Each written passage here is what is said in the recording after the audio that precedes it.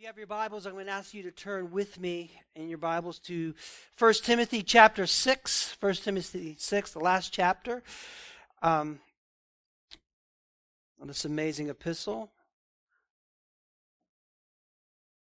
And like last week, we're just going to cover a couple verses, right? We're coming to the end, and it's like, okay, we're in the last chapter, but, we're just kind of making our way slowly through as we look at chapter 6. It's just tight. That's the way Paul is writing. We have to stop where he stops so you understand what he's saying. So chapter 6, verses 3 to 5, Paul says this at the end of verse 2. Teach and urge these things. If anyone teaches a different doctrine and does not agree with the sound words of our Lord Jesus Christ and the teaching that accords with godliness, he's puffed up with conceit and he understands nothing. He has an unhealthy craving for controversy and for quarrels about words, which produce envy, dissension, slander, evil suspicion, and constant friction among people who are depraved in mind and deprived of the truth, imagining that godliness is a means of gain. We'll stop there and we will pray. Father in heaven, we do thank you and praise you so much. Lord, as we come before your word, we just tremble. We tremble, Lord God, and stand in awe of your majesty, of your holiness, of your righteousness, Lord God. And I just pray that you would be with each and every one of us this morning as this sermon is brought forth, that Lord, you would cause us to keep our eyes fixed on Christ, that you would give us understanding, wisdom, conviction where we need to be convicted, Lord God, and just, Lord, please help us to continue to be transformed and sanctified by your Spirit and through your word, that we may be faithful followers and good soldiers of our Lord and Savior Jesus Christ, in whose name we pray, amen and amen. All right, as I read that, some of you, maybe even most of you, are like, okay, you've already covered this, right? Already in chapter 1, and you've kind of touched on it in chapter 2, and it's almost like, I've seen this movie before with this kind of sermon Paul's preaching. But what am I going to do? This is what Paul writes, and we are going right through the scriptures, and I love doing it and thankful for the opportunity, because as Paul's coming to the end of this letter, he echoes what he spoke to at first, in the first chapter, in the very beginning. And he's talking about false teachers, and it's really important for us. And he just keeps pounding that, because, you know why, man? Because that trips us up so much of the time. We are so susceptible to false teaching that might just be a little bit off or way off. We kind of get caught up in that. So we need to be constantly vigilant, man, and discerning, and what is that person teaching?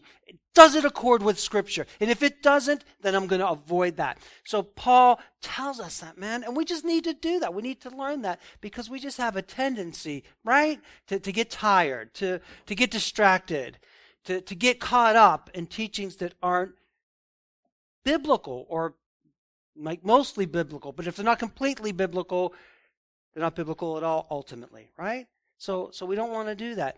Listen, every New Testament letter has something to say, except for Philemon, I think, has something to say about false teachers. It's that important. It bears repeating. We need it. We need to be constantly reminded of that fact, right?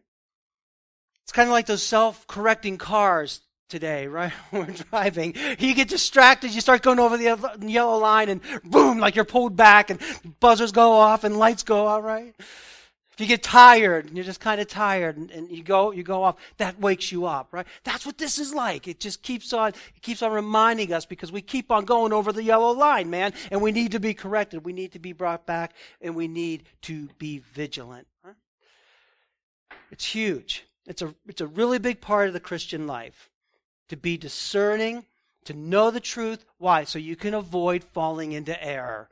We don't want that. We want to know what he has actually taught us, right? And we want to live for him in that way.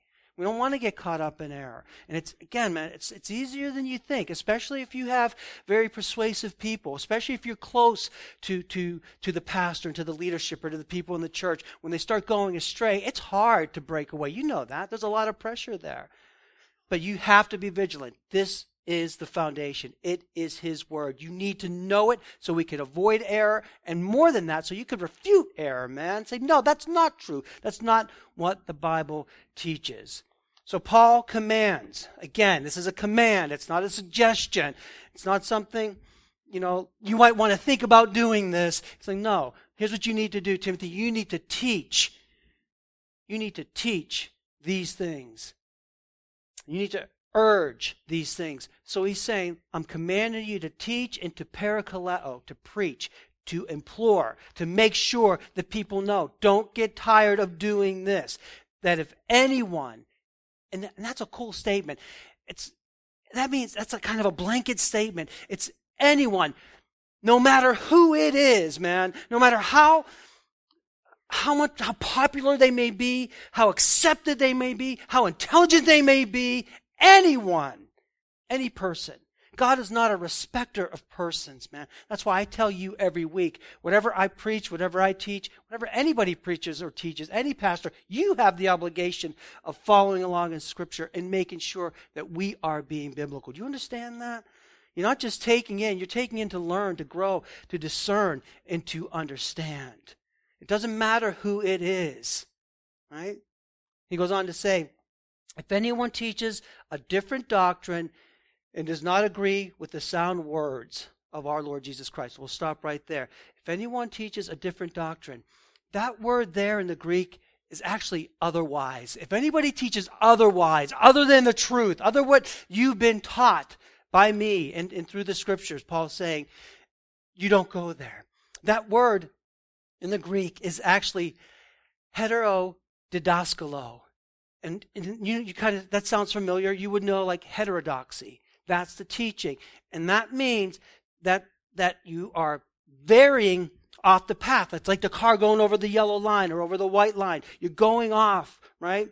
That's heterodoxy. It's not where you need to be. It's not the actual truth. It varies from the actual teaching with its orthodox teaching. This is what the Bible actually teaches. That's orthodox. Heterodox strays from that. And this is why it's so important, because this happens all the time. This is why we need to know. This is why we need to be able to discern.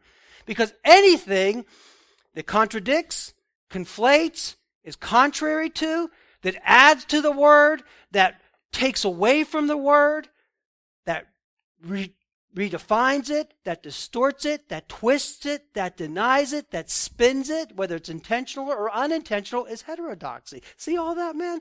That's what's going on all the time. And that's what we're up against almost every day. So whoever you listen to, you need to do so in a discerning way to make sure, because it's always going on. It's going on then, it's going on today, for sure, in our context, very much so. So even then, what was going on in Galatia, right? What was happening there that wasn't in accord? It was otherwise teaching. Yeah, you need to believe in Jesus. You need to have faith, plus you need to be circumcised. That's really going to make you a Christian, right? That's no, that's not. It's faith alone, by grace alone, in Jesus Christ alone. That's how we believe, man. In Corinth, what were they saying there? Oh, there's all kinds of things in Corinth. We could be here all day. But even when it comes to the resurrection of the body, people are saying, oh, no, there's no resurrection of the body. Paul said, are you kidding me or what? If there's no resurrection of the body, then there's no Christianity at all. We might as well just walk away, because everything rests and hinges on the resurrection of Christ, and that we will be resurrected as Christians, right? So that's it. It's there all the time. In 2 Timothy, Paul addresses people that were teaching that their resurrection had already taken place. So it's always there. That's why it's important. That's why we do this. I don't want this to seem tedious. I don't want to make it sound like the same old thing, but it is important that we're reminded, and that you're sharp, and that you're aware, and that you really want to be biblical in order to live faithfully for Jesus Christ. That's it. That's all we want to do. And that's what we're called to do. That's who we're called to be in Him.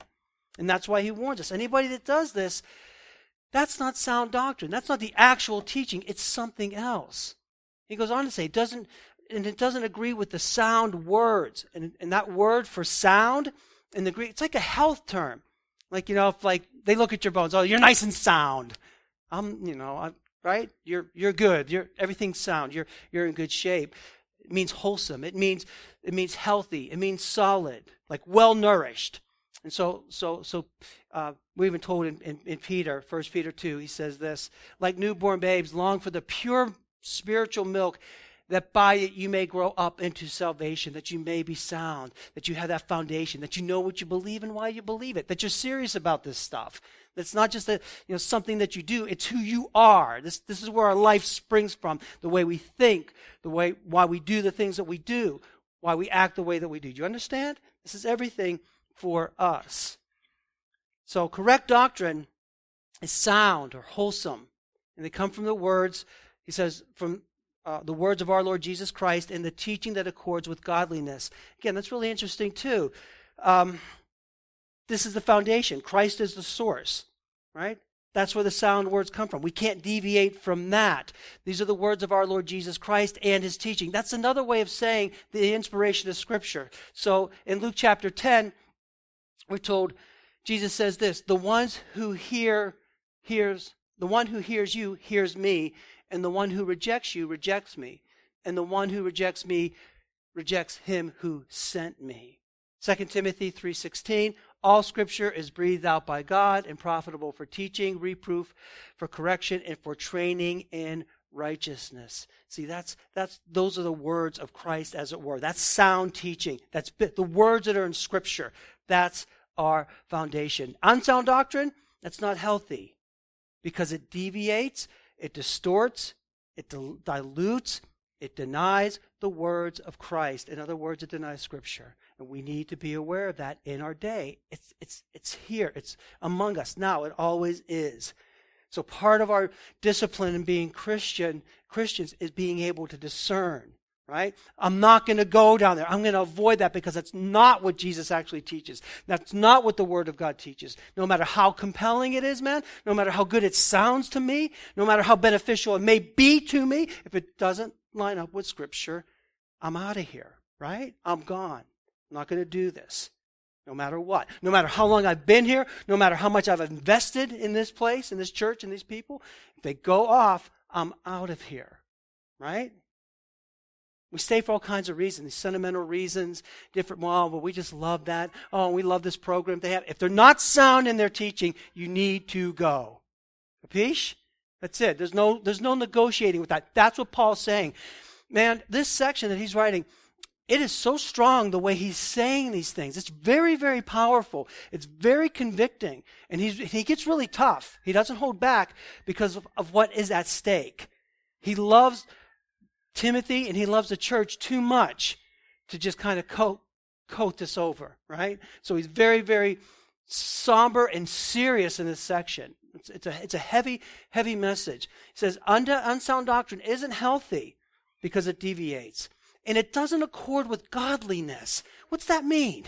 It means it means the outworking of it. If you follow that teaching, you're not going to be living your life in a way that honors God. Right? You're not going to be living your life in a way that's obedient to Him. You're not going to be shining forth that light of Christ.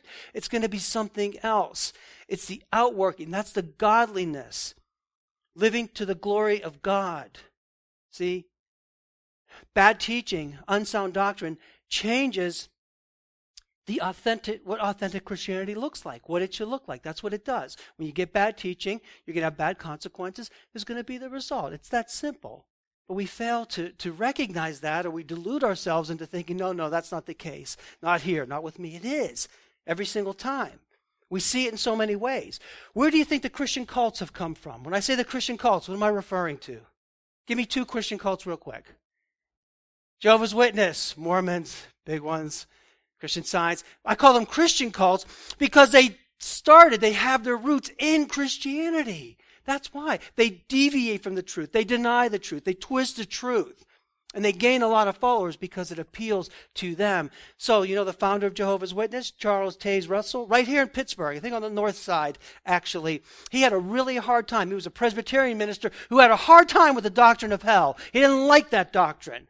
It's not a cool doctrine, is it? If you're not trusting in Christ, you spend eternity in hell. Under the divine wrath and punishment of God. Russell didn't like that at all. So he denied that. He said, no, that can't be true. God is too loving to make that happen. People just fall asleep. It's called soul sleep, or they're just simply annihilated. Wouldn't that be cool? You can live your life just the way you want and all the rebellion you like in opposition to God, and then, okay, I'm gone. It's like nothing ever happened. Oh, no. And beyond that, and even just as serious, if not more seriously, he took on the heresy that Christ is not truly God, but the first and highest creation of God. But that's a Christian cult. He's deviating from the Scriptures. That's unsound. It's unwholesome. It's not right. He's deviating doctrine, right? Deviates from sound doctrine. Joseph Smith, the Mormons. Again, he's the one who said that he received special revelation, that God talked to him. God led him to the forest. Let him into the woods, right? And he met up with Angel Moroni, or Angel Moroni, the angel Moroni met him. This is a fairy tale, it's a story, but this is what passes for Christianity in some places. That he met with this angel. This angel gives him revelation from God, right? This revelation from God that only he understands, that only he could get, but this is what God had told him. And bottom line for the Mormons, what is it? Bottom line, if you're a good Mormon man, guess what? You too can become a god. You too could have thousands and thousands of wives. You too could populate your own planet. That's Mormonism in a little nutshell. That's the bottom line. Deviate from doctrine, right? Go away. That's pretty obvious to most of us. But so many churches that look more like a church than we do because we're meeting in a hotel. But you can go to big church buildings, pretty church buildings, magnificent church buildings, and just be filled with lies that deviate from doctrine and truth. You know, most of our liberal churches today, progressive churches, if you think of PCUSA, most Methodist churches, most Lutheran churches, not all, but so many, use the same vocabulary that we do, and they'll say the same things. They'll talk about atonement, they'll talk about resurrection, but it's filled with different meaning. You understand that? Do you know that? Can you discern that? That's what Paul is talking about here. So he said, it's a different doctrine. It's unwholesome. It's not sound, man. It's going to lead you down the path of perdition. It's you're not going to show forth godliness, what God would have for us as his people. It's a distortion of the truth. It's a lie, right? So based on their doctrine, progressive liberal churches and progressive churches, more and more liberal churches, the doctrine of man, what they believe what the Bible teaches about man, what the Bible teaches about sin, for those churches, you know what godliness looks like? Godliness looks like love is love, right? Godliness looks like there's a flag, rainbow flag out in front of our church. All are welcome, no matter. That's what godliness looks like to them. Does it look like that in Scripture? Is that? No, obviously not, right? Love looks like full acceptance and affirmation despite what the Scriptures plainly and very clearly teach in this regard, and yet. You understand? This is what Paul is saying here, and this is why he says this.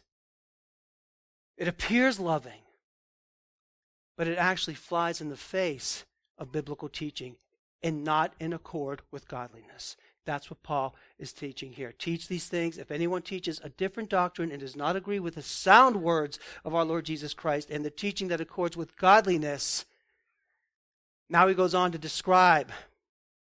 This is a tough one, man. He goes on to describe the character of this kind of teacher and the devastating results, right?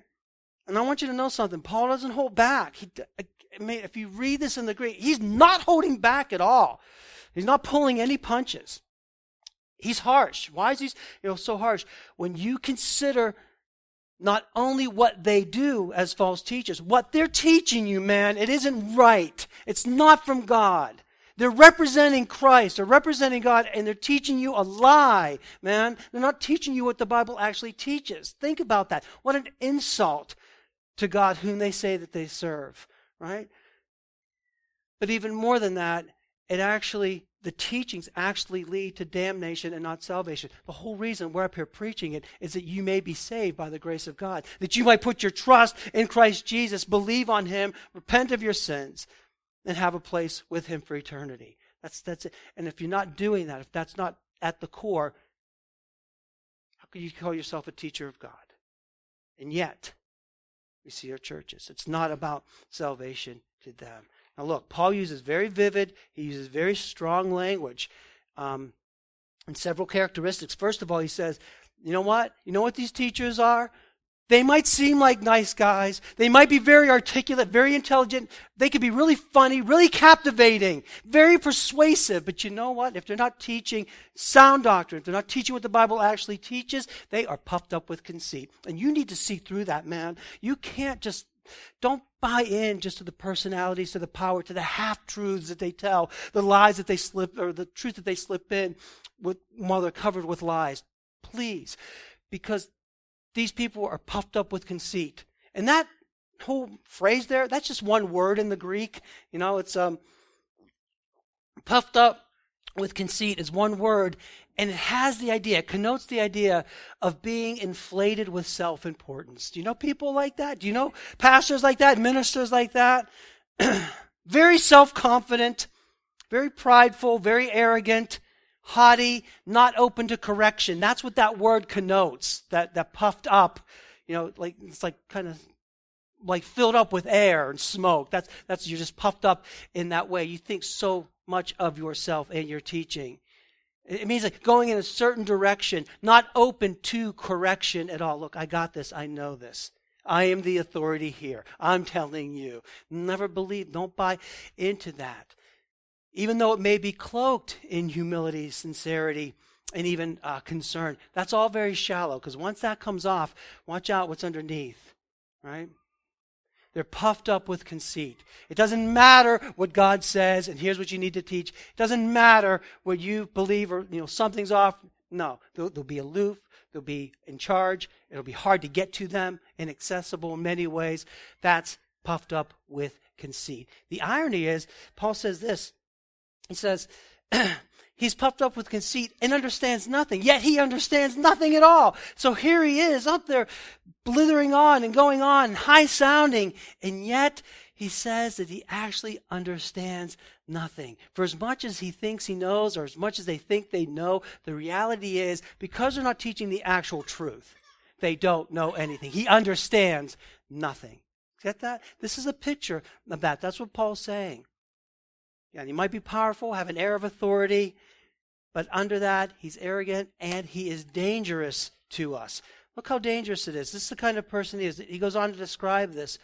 He has an unhealthy craving for controversy. Not that there won't be controversy. Obviously, there's going to be controversy if you're a Christian. You're dealing with certain things, and there's a way to do that. But this is an unhealthy controversy. This is a person that kind of looks for something to be fighting about in a way, or having controversy over, stirring up controversy. The actual meaning means he's obsessed with controversy all the time.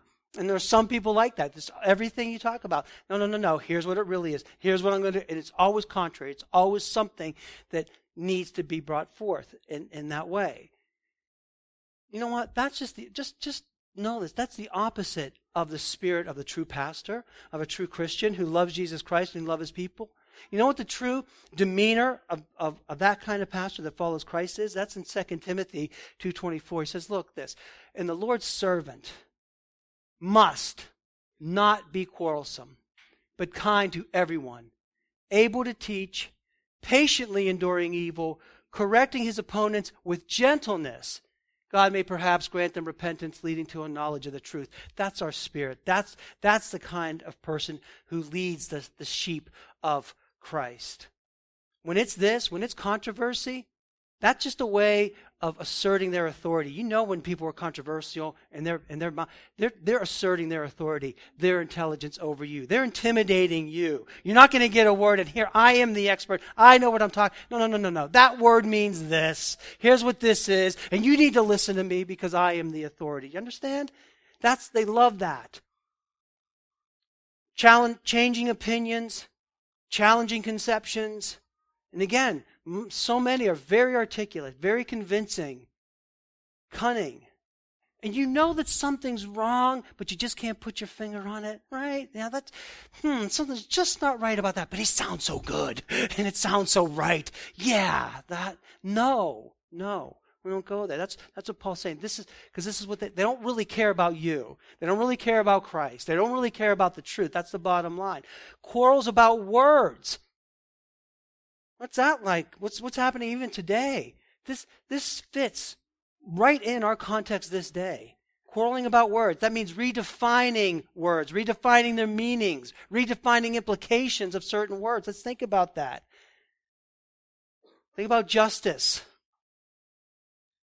racism, privilege, pro-life, love thy neighbor. And I'm talking in the church. I'm not talking outside of the church. I'm talking within the evangelical church today, right now. This stuff that Paul's addressing 2,000 years ago is going on right now, today. And you need to be aware of that. And you need to be able to discern that. And you need to be able to stand up to it, because there's a little bit of truth in a lot of those lies, right? And that's what we need to discern and understand. Because they're convincing people that these mean something other than what they actually mean, and that's the trick. If they can get you to believe something that's not actually true using the same language, then they pretty much have you, and you're going to buy in. And that's destructive. And that's what Paul says. They love to quarrel about words. So from progressive Christians to CRT practitioners, they've made inroads into the church, and you need to know that, and you need to be aware of that. This isn't like a sermon on CRT or LGBTQ, but those things check all the boxes right now, so they do serve as really good illustrations and examples of what Paul was talking about 2,000 years ago. Because it's deliberate. These men just aren't ignorant. They're not simply mistaking. There are people that buy in that are kind of useful and are ignorant of it and then say, oh, that makes so much sense to me. But those at the top know exactly what they're doing. So don't be fooled by these teachers that you think are for you and are for Christ, because they are not, including pastors. And in our day, those are the two big areas, especially with LGBTQ and CRT, that fit right into this. But this simply refutes that right on the face of it, right? You have to understand, there's nothing new. Paul's warning here 2,000 years ago, all that happens are different manifestations of age-old deception that's been going on and on since this time. So don't be fooled. Look at the devastating results. And this is how you can tell that false teaching, man. This is how you can tell that they're puffed up, that they're arrogant, that they're not really for Jesus Christ, and they're not really for you, no matter how sweet, how kind, how smart they may be. What's it lead to? These are devastating results. What do these produce? What's the fruit? It says this: he has an unhealthy craving for controversy, for quarrels about words, which produce envy, dissension, slander, evil suspicion, and constant friction among people who are depraved in mind and deprived of the truth. That's what it leads to, man. That's what happens in our churches. Again, different manifestations through different times, but this is the source. This is the core. In our day and age, especially, we have like CRT checks all the boxes right here. That critical race theory that's coming in from the world into the church. Many churches are buying in. Many churches are experiencing these very results because of it. Okay? That's why we say here, oh, that's a cute idea. No. Paul says not for 1 minute, not for one moment will we tolerate that, because we know where that can lead and where it often does lead. This is a warning. This is why Scripture's transcendent. This is why Scripture's timeless. This is why it applies to every age. It's not just this old book that doesn't apply to us now. It applies all the time, every time.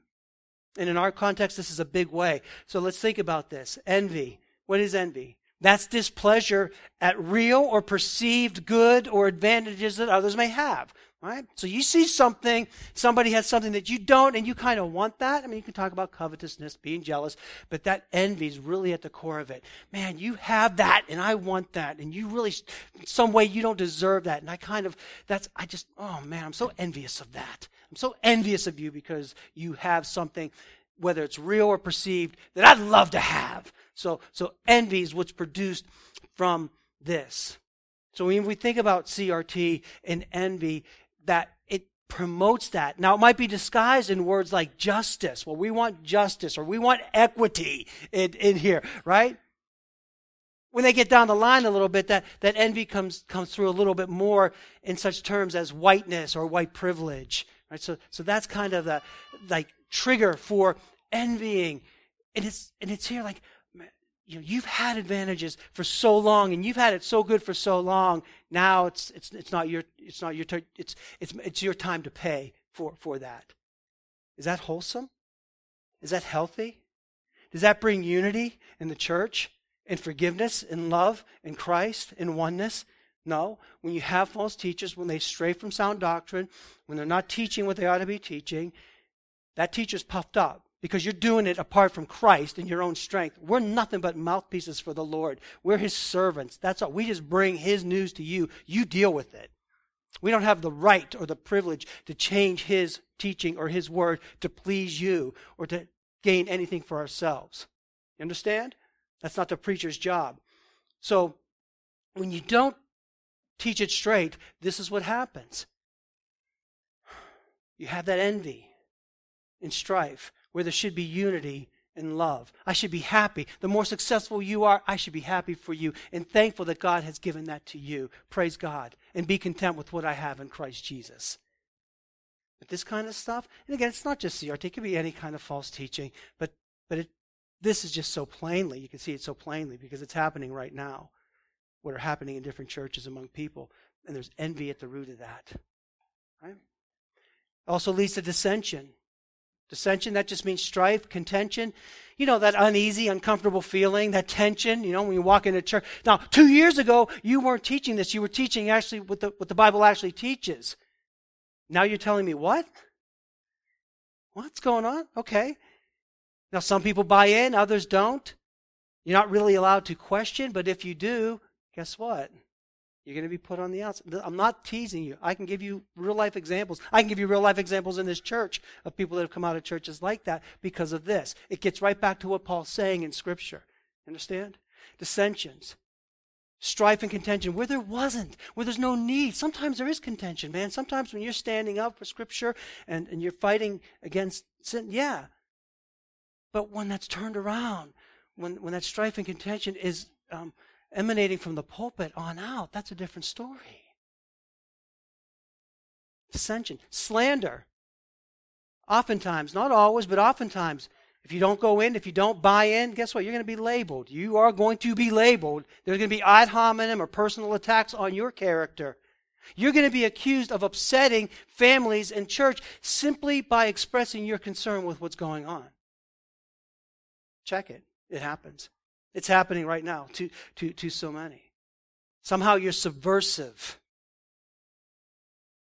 And you are called names. Anything from just being ignorant and not knowing to being shallow to being a white supremacist in the church, to being racist in the church. Okay? Again, I'm just saying CRT checks the boxes. That's not the only thing. All false teaching does. But we could see it very plainly. And this is what Paul's speaking absolutely out against, no matter the subtleties. It's very personal. He goes on to say, slander, evil suspicions. Evil suspicions, that word means basically the idea is if you don't buy in, then you must be whatever. So if you don't buy in, if you don't believe this, how can't you believe this? You must be racist then if you don't believe that you're not a white supremacist, right? If you don't have privilege, then you must be. So you don't buy in. And I'm not talking about the world again. I said that. I'm not talking what goes on out there. I'm talking what's happening right now in many churches. Far too many. Paul is just speaking, right? This is, it's bad when these are results, when these are happening. These aren't good things that happen in the church. Paul's saying this is the fruit of bad teaching. This is the fruit of teaching when you take your eyes off of Christ. Right? You're assigned bad motives. Maybe you've never liked people that were not just like you. Some churches even bring members under discipline for this. The net effect is this. Number 5, he says this. Verse 5. Envy, dissension, slander, evil suspicion, and constant friction among people who are depraved in mind and deprived of the truth, imagining that godliness is a means of gain. Okay, the net effect. So when you add all these things up, what he talks about is friction, constant friction. And that's what's happening in so many churches. It happened when the liberals moved in the 1920s and 30s. This is what happened in the churches. Same kind of thing, different context, but it was the same idea. If you didn't go along with it, how could you believe in miracles Are you silly? Are you stupid? Are you dumb? Science tells us no miracles happen today. That little boy with the feeding of 5,000, he shared his lunch. That motivated everybody else to share their lunch. How could you believe that a miracle really took place? Silly about that? See, it's just a different manifestation. So when we get to where we are today, the net effect is it's going to be friction, constant friction, and that rubbing up against and that harshness, which leads to wearing out, to being tired, and it ends up broken. It ends up being fractured. And that's exactly what happens in so many churches. It's simple. It's simple. When you stop following what the Word actually teaches, you're going to end up in a place that's contrary to the Word itself.